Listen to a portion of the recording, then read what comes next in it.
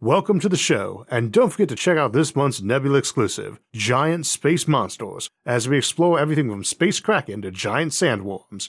To get access and help support the show while hearing every episode early and ad-free, plus hours of bonus content, check out go.nebula.tv/IsaacArthur and use my code IsaacArthur. This episode is sponsored by Audible.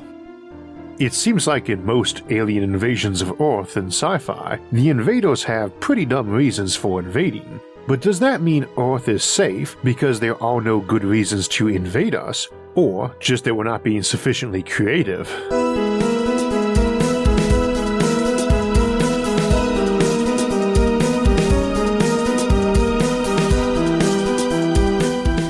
Welcome back to our Alien Civilization series here on Science and Futurism with Isaac Arthur for another Sci-Fi Sunday on SFIA, and I am your aforementioned host, Isaac Arthur.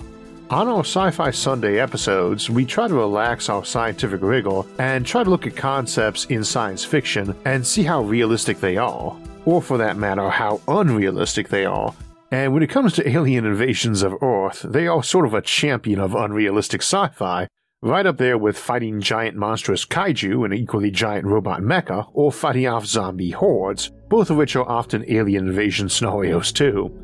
The invasions often seem dumb, both how they happen and why they are done in the first place. The motivation and goals for aliens to invade often seems incredibly stupid, and when it comes to tactics and strategy during the invasion, they often seem to ignore the first rule of warfare, and indeed so too do the defenders.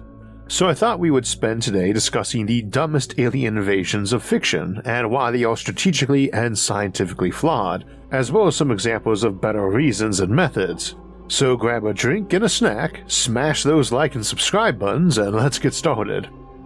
Now, we need to acknowledge from the outset that the reasons for most alien invasions are actually just to set up the plot of a film, and frequently the writers care about the motivations for the invasions only to the degree needed to allow the audience to suspend disbelief for the story. And there are tons of excellent movies that are guilty of this. For instance, my own favorite film, Blade Runner, is all about a man chasing after rogue android equivalents, and it rather ignores that there's no reason you wouldn't have installed a tracking chip into them in the first place to avoid this, and contemplate obvious contingencies for how that might fail. And this applies to artificial intelligence films too, machine rebellions, which are often near identical to alien invasion films. We don't really worry too much about why the AI rebelled, why that wasn't foreseen in advance, or why it wants us all dead now. Of course, those stories are often designed to show a failing in mankind, how we brought it on our own heads and must learn to do better in the future, which takes us to our first example of stupid reasons to invade, and number 1, divine judgment. At least as far back as the film The Day the Earth Stood Still, we get examples of aliens appearing to chastise us for our violent ways, or even threatening to invade if we don't learn to be more peaceful. Humanity is warlike and a threat to itself and eventually a peaceful galaxy, so we're going to invade Earth preemptively. Now, this isn't really a dumb reason to invade, just kinda hypocritical, which doesn't make it implausible. The flaw is that it's assuming any species is likely to claw its way up Darwin's ladder without being fairly good at violence, and that we would be exceptional in this regard. It would seem more reasonable to assume nearly every civilization that invents rockets to go to space also thought about how handy they were for dropping bombs on their enemies. And peaceful civilizations come about with reason and experience because war is expensive on resources, lives, and sanity. Civilizations that value those will tend to prefer to avoid wars when reasonably possible. So the aliens might show up to make us more peaceful, but probably just by saying, "Hey, it's great to meet you guys, welcome to the galactic stage." Our philosophy is that it is good to own enormous space cannons and be expert in their use, but basically never to need to use them in favor of peaceful, reasoned arbitration and friendship. We figured you might want some help at achieving the latter before you achieve the former rather than the other way around. And we probably reply that we were open to that, though promise nothing since we don't really know these strangers from afar yet. And the same pretty much applies to the reboot version of that film with Keanu Reeves, where it's all about our environment and how badly we treat it. Only there the aliens wreck our power grid rather than just offering us technologies and techniques they have for cleaner power production and overall living. This is because these stories are just using the aliens as divine judgment, and the plot isn't about fixing the problem, it's about humanity getting what's got coming to it, in the writer's opinion anyway, or narrowly avoiding that doom as the entity is merciful and grants a stay of execution or outright forgiveness.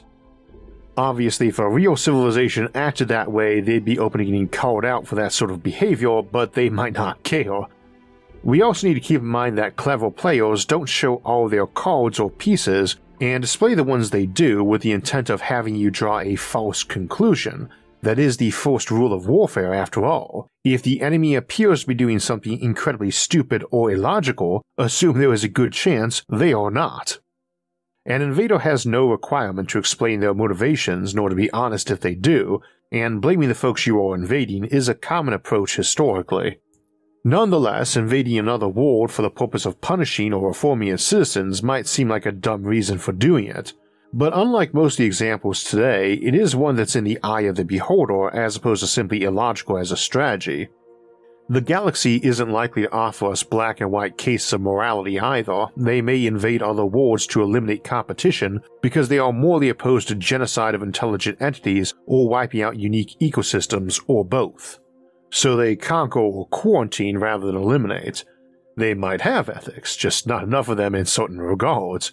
Humanity's history certainly shows the frequency of that too. Or it might be seen as a lesser evil in the pursuit of a nobler goal. Maybe they need our world as a strategic outpost, or burn it to deny it to a voracious galaxy-wide threat. They have reasons that make sense, but amount to us as collateral damage. Admittedly, many of the individual reasons in sci-fi aren't that great, like Thanos in the MCU wanting to eliminate half the population of the universe to deal with overpopulation. In the original comics, he's just a death-obsessed nihilist, and maybe in future films this will turn out to be some strategy for dealing with the Celestials hatching out of inhabited planets. However, just killing half the people to deal with overpopulation, then blowing up the stone so no one can undo it, or redo it a couple generations later if the problem reoccurs, is rather dumb, as tons of videos on YouTube have explained in detail already. What isn't dumb though was Thanos invading Earth. Virtually every Infinity Stone was either on Earth or had some Earth-involved or originated character handling it. So out of all of the trillions of planets out there, conquering or pulverizing Earth was definitely a good idea, even if it was to advance a goal that made precious little sense. You invade Earth because Earth seems to have some precious resource unique to it, or atypically abundant to it, which takes us to our next category, number 2, there's gold in them there Earth hills. Picking on L. Ron Hubbard's Battlefield Earth, either the 1982 novel or the 2000 film starring John Travolta, is like shooting fish out of a cannon barrel, as both provide a lot of cannon fodder for criticism. But in that film, we see an alien race that invades Earth because they want our gold. Unfortunately for them, they come from a world whose atmospheric content is so volatile to radiation that it explodes when exposed to even elevated Earth background radiation, and eventually, they are defeated when a nuclear bomb is teleported to their homeworld, and the whole planet explodes from the radiation released from the explosion. The book handles this better than the film, but both have this plot point. There is a lot of criticism to make against the plot and details in Battlefield Earth. For one thing, there should be no planets without background radiation, so even if there was a chemical that could explode that violently when exposed to radiation, it shouldn't be naturally occurring in quantity on any world. That ending would have worked a lot better if they instead wanted uranium, which is even more rare than gold in our solar system, especially enriched uranium, and if someone slipped a nuclear bomb into the uranium mining shipments back to their vaults on their homeworld, it would be a little bit more plausible that it might have blown up their whole planet. Uranium is actually a lot more abundant in Earth's crust than gold too, and decays on geological timelines, so we might plausibly imagine aliens having little left on their ancient homeworld, and they therefore view Earth as a nice source of it. However, my objection isn't them wanting gold rather than uranium or any other material. There are any number of materials that are scarce and valuable, and there's nothing implausible about aliens willing to go to war for them. Many might be more valuable than gold to a technological civilization, or at least as valuable, but gold has more value than simply as jewelry or shiny coins. It just wouldn't seem Earth would contain something unique like those Infinity Stones from MCU. Natural elements and minerals should be fairly universal if not necessarily homogeneously spread. Still, there's nothing implausible about aliens seizing resources by force or us losing that fight against some ancient interstellar empire, able to draw on vast resources and technologies. That is the first rule of warfare after all. Might doesn't make right, but it sure is handy for winning arguments.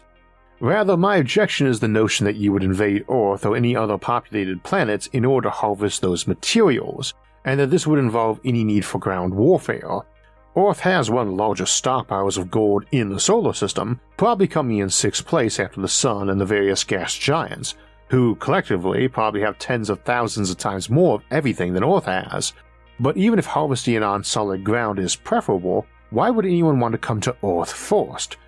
In all the arguments over whether or not Pluto is a planet or not, or rather whether it should be counted as an equal to one of the 8 major planets in our solar system, people tend to forget that there are millions of actual minor planets in the solar system, not 8 or 9. When we discovered a ton of other smaller and distant icy dwarfs, we had to add another category, dwarf planets, and of those, Pluto is not the largest, and whether or not we should have kept things classified the way they were, or just add another dozen or so planets to the major category or not, it doesn't change that there are still a lot of minor planets, be they in the asteroid belt or moons or trojans or comets or scattered disk objects, or in the Kuiper belt or Oort cloud. And if you got interplanetary or interstellar travel, every single one of them is a lot cheaper to mine than Earth is. So it isn't that Earth doesn't have resources, it's that it isn't one of the last places you would come to get them. It would just be so much easier to mine an asteroid as opposed to hauling matter up through Earth's atmosphere and enormous gravity well, even ignoring that most of those resources are deep down our crust and mantle. Still, rocky inner planets would tend to be higher in density of heavier elements, as the closer to your sun you are, the more likely that a lot of the hydrogen, helium, and even oxygen, the 3 most abundant elements in the universe, will have been blown away. Of course, another mistake the aliens of Battlefield Earth made, in the film at least, was using humans as slave labor for mining all remaining gold, and using a high-tech teaching device to dump knowledge directly into the head of one of those humans. This violates the first rule of warfare: keep your secrets secret. Never give your enemy an all-access pass or library card to your vaults and technologies.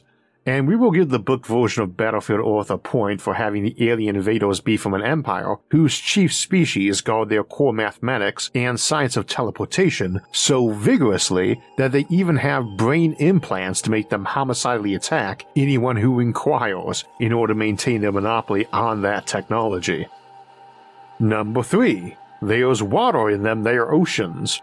Now, gold might be an iffy resource for an alien empire to give preeminence over all others, but it sure has a claim on being rare, and will generally be more abundant in rocky inner planets than, say, icy comets.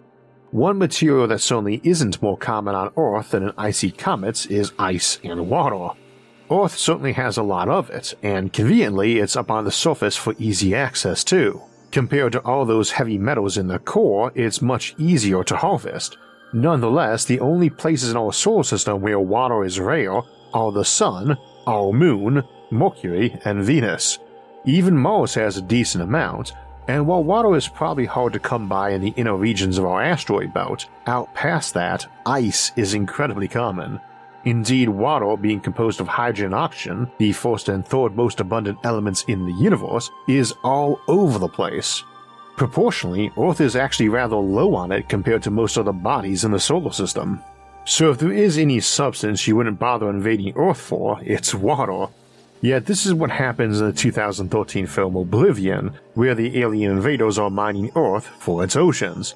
Somewhat amusingly, they were first encountered near Saturn, whose famous rings are made of giant floating icebergs. But more importantly, they want the water for fusion reactors, and only about 10% of water is made of hydrogen, the easiest element for fusion, which is also one of the most abundant materials in the universe and on the planet of Saturn, which has many thousands of times more hydrogen than Earth does. It is a reminder though that even fiction that messes up its science can still be fun to watch or read, and critical failures in science are common even in the greatest science fiction classics. Indeed, we even see that with the scarcity of water in Frank Herbert's legendary Dune series, where for some reason, a civilization with casual access to cheap orbital spaceflight and levitation seems to be unable to supply water to the planet Dune, and nobody seems to really grasp how to make water-efficient greenhouses or concrete-lined reservoirs. This isn't as bad as the alien invaders of the 2002 film Signs starring Mel Gibson, where it turns out the aliens are as water-soluble as the Wicked Witch of the West from The Wizard of Oz.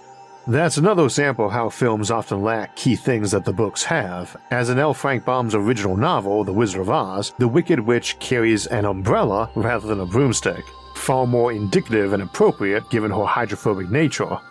Now, that book was written in the year 1900, long before we knew water was hyper-abundant in the universe, and it was written as a children's novel, so it's a lot easier to forgive the enemy being deadly allergic to something as common as water.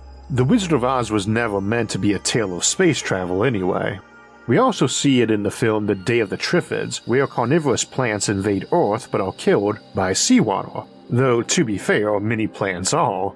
Deciding to invade a planet that is literally covered in vast, deep pools of substance that kills you is still a violation of the first rule of warfare. Avoid fighting battles in places where your enemy has a decisive advantage. This means you don't invade planets that are toxic to you unless you have to, and even then, you make darn sure your troops are well equipped for it. You don't get into a fistfight with a fully equipped fireman inside a burning house, and you don't invade the planet of the lava people if your species has gasoline for blood. You also probably don't want to be keeping them for personal slaves either, which takes us to our next one. Number 4. There's value in them that are humans.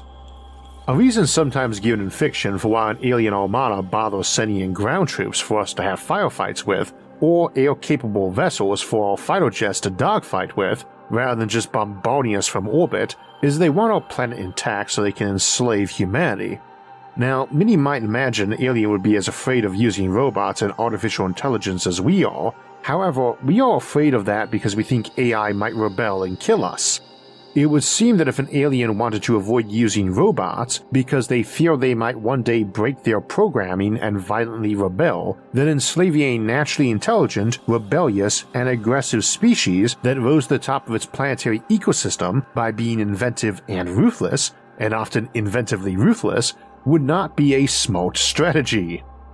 At least the robots don't start off wanting you dead and practice at killing things. Also, the only reason you would ever want intelligent slaves as opposed to dumb automated factory robots is for their inventiveness and adaptability, and for handling technology themselves, with training, which presumably means your technology, which violates the first rule of warfare: never hand someone a loaded gun unless you're sure who they're pointed at, and this is even more true if you know who they will point it at, and that's you. We don't want to fool ourselves. An interstellar civilization capable of reaching our planet with military force is one that could easily obliterate us currently.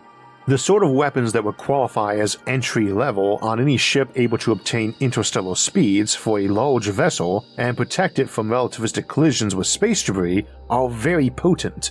Imagine a machine gun that fired nuclear bombs. That's essentially the weak end of the spectrum. And not for some Goliath mothership that shadows cities below, let alone entire planets. Rather, we would imagine that sort of armament on something more modest like a lone frigate or destroyer, or even a non-military freighter. The dynamic shifts if for some reason they want to conquer us, because it is sort of inevitable you get a two-way flow of technology. Folks tend to wildly overestimate how mysterious advanced technology is to those who don't know its inner workings. Even just seeing how a piece of technology functions would tend to lay an easy path to replicating it. So some alien occupation force hanging around here for generations would likely see us mastering their technology before long. Defending or revolting forces can often do unexpectedly well, and it's often because the other side is constrained with where and when it feels it can use overwhelming force.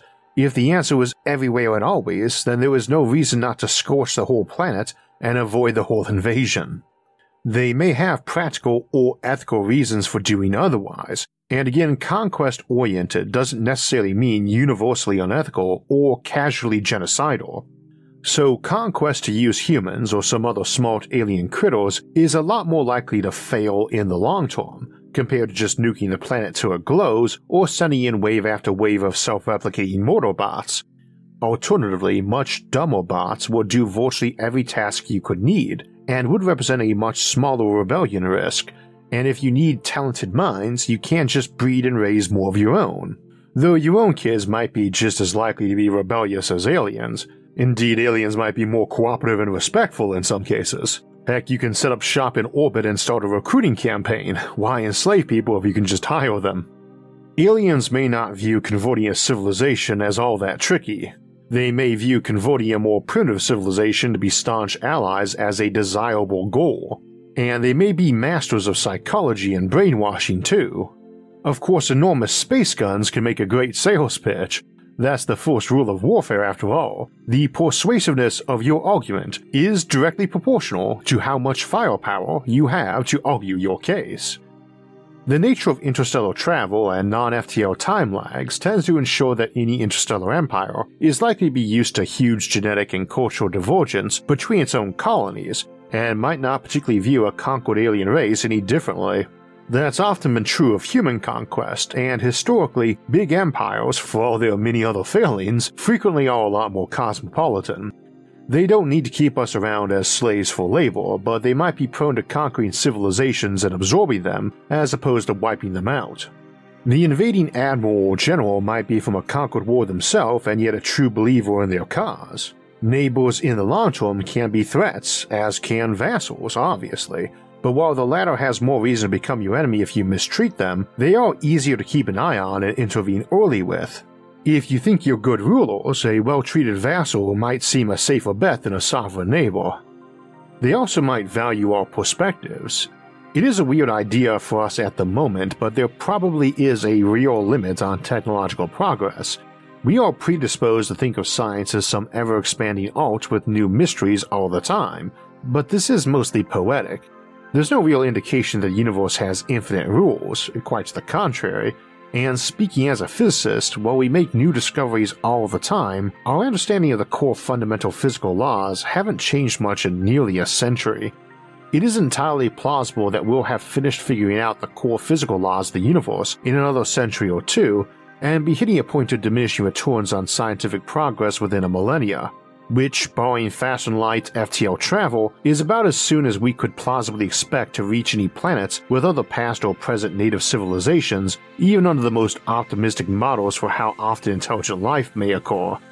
It seems almost heretical to predict an end to new science, but if there is one, it's probably not too far off in the future in galactic timelines. Odds are good aliens have basically maxed out their physics and production technology before ever meeting another alien civilization. So you're probably not looking for new wars for core physical science, but for biology, geology, psychology, and so on, there's likely to be a lot of new material for those fields, which we'll return to in a minute. Rather, if science is fairly maxed out in your civilization, that strongly implies you are very skilled with automation, and very good at generating power and using resources efficiently. So to your civilization, a worker is probably someone in the arts and entertainment. Robots do the rest, and very well. And so that's the workforce you're seeking to enslave or convert when you invade an alien world.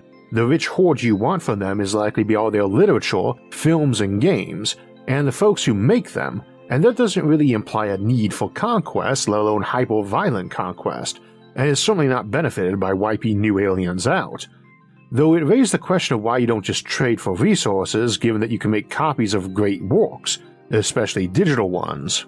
Though a bullet is cheaper than a gold coin, especially given that you might not need to fire the bullet, just threaten to do so.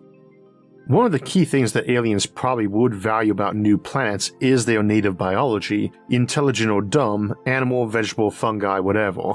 Probably not for cuisine though.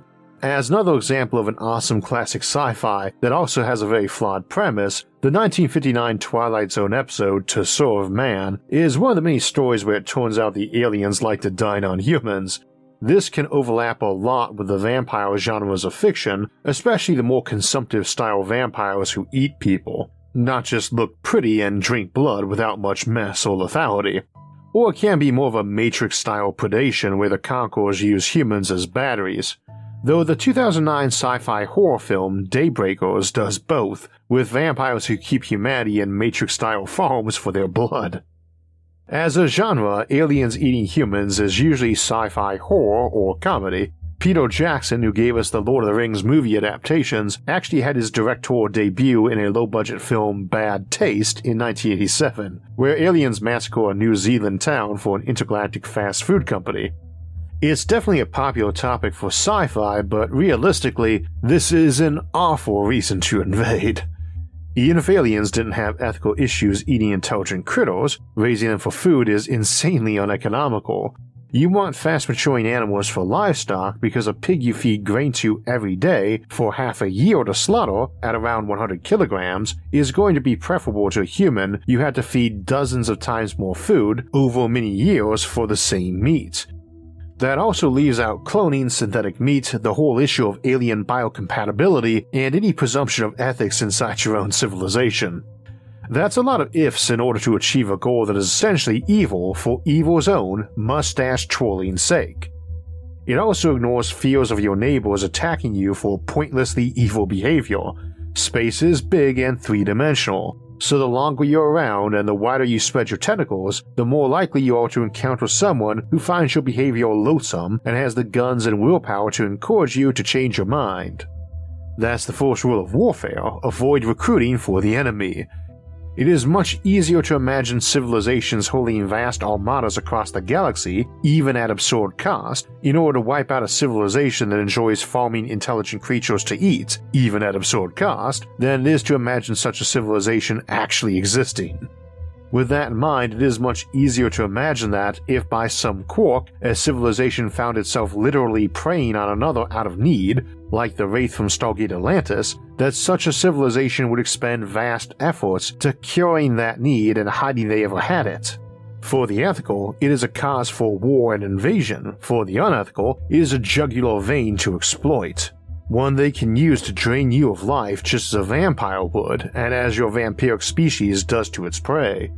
For the Wraith, or for examples like Galactus, Eater of Worlds from Marvel Comics, it is usually said or implied that there's some quantity of life energy, or even, if they need to eat humans only, that they're eating souls. Science doesn't seem to indicate those quantities are physically available, but we don't know, and we can't rule out an alien race believing that was true, whether it was or wasn't. So similarly, we can't rule out something preying on us for that. I don't recall seeing anyone do a story on it, but you could probably explicitly write up an alien AI race that was able to measure and harvest souls, but be unable to produce them artificially, so they basically had to prey on civilizations that way to reproduce. That's definitely something I think of as more of a plot device in fiction than something realistic or plausible, but the universe might surprise us that way, and we examine those concepts more in our episode, Gods and Monsters. And for that matter, the invasion of the Earth's territory in the Babylon 5 franchise by the ancient and powerful Minbari only came to a halt when they realized that they were killing themselves. They believe there are only so many souls being reborn to repopulate their species when one of them dies, and they have seen a drop-off in recent years and discovered they were being reborn as humans and stopped the war. Stealing souls is scientifically based in that setting too.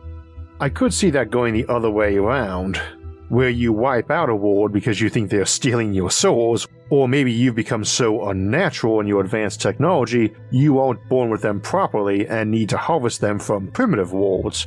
I would doubt it, but we should be mindful that there may be unknown aspects to reality we have yet to discover that would seriously alter our equations for invasions.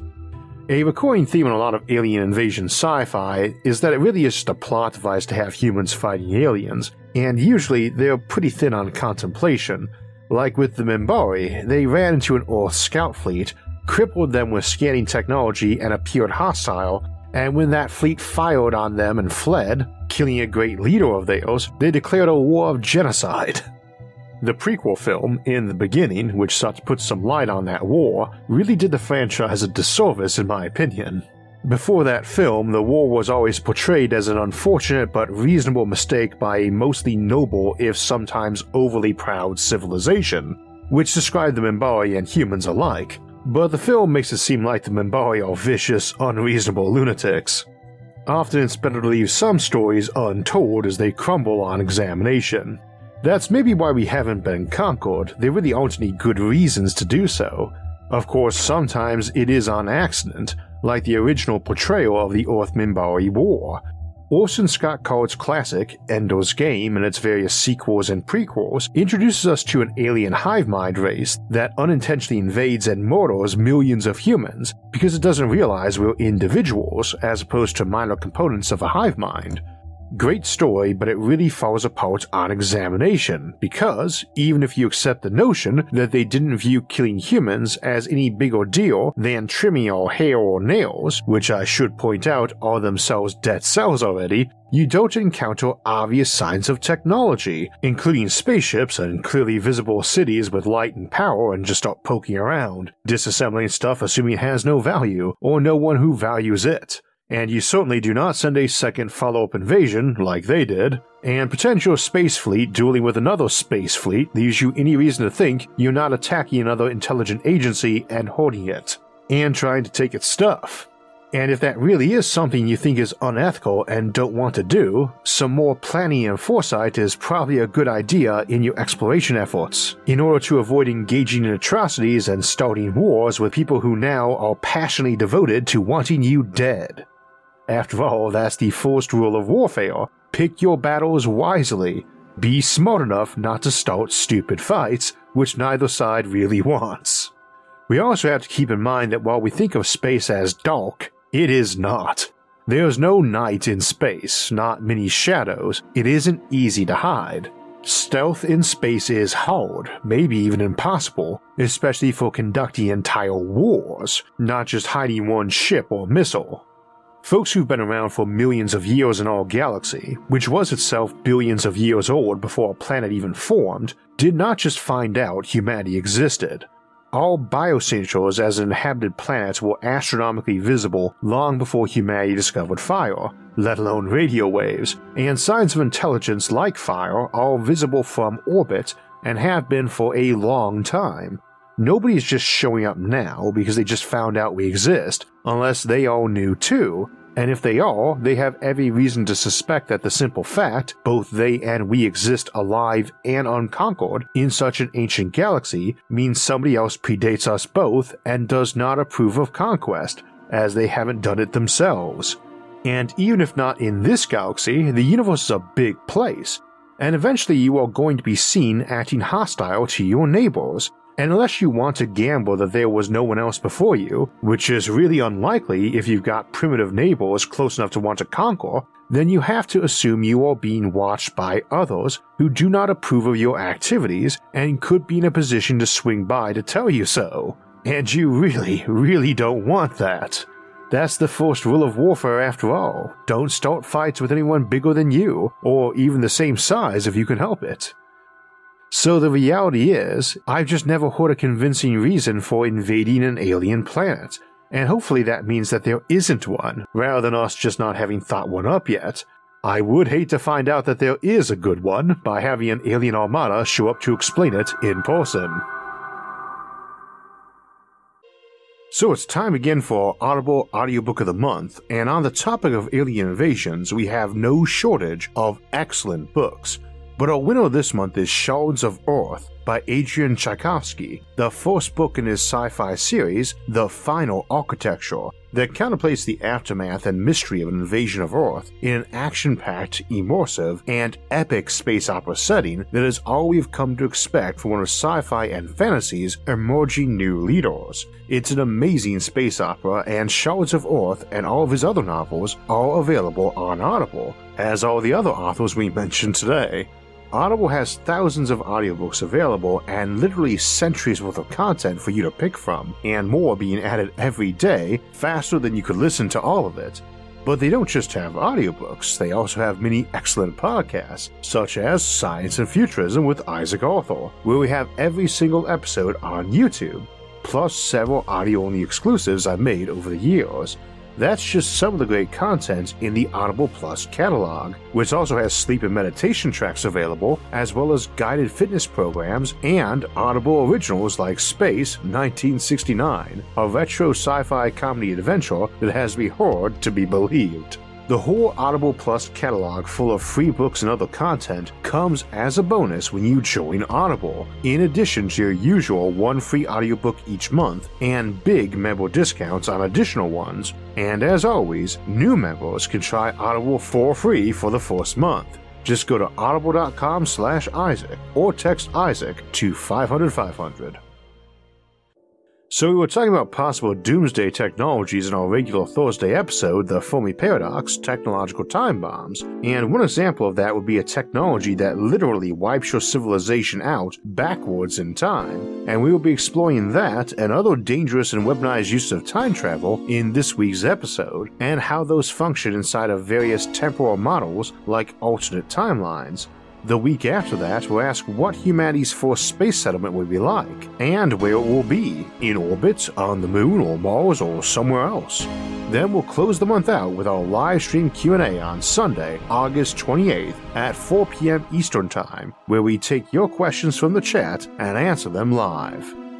If you want alerts when those and other episodes come out, don't forget to subscribe to the channel and hit the notifications bell. And if you enjoyed today's episode and would like to help support future episodes, please visit our website, isaacarthur.net, for ways to donate, or become a show patron over at Patreon. Those and other options, like our awesome social media forums for discussing futuristic concepts, can be found in the links in the description. Until next time, thanks for watching and have a great week.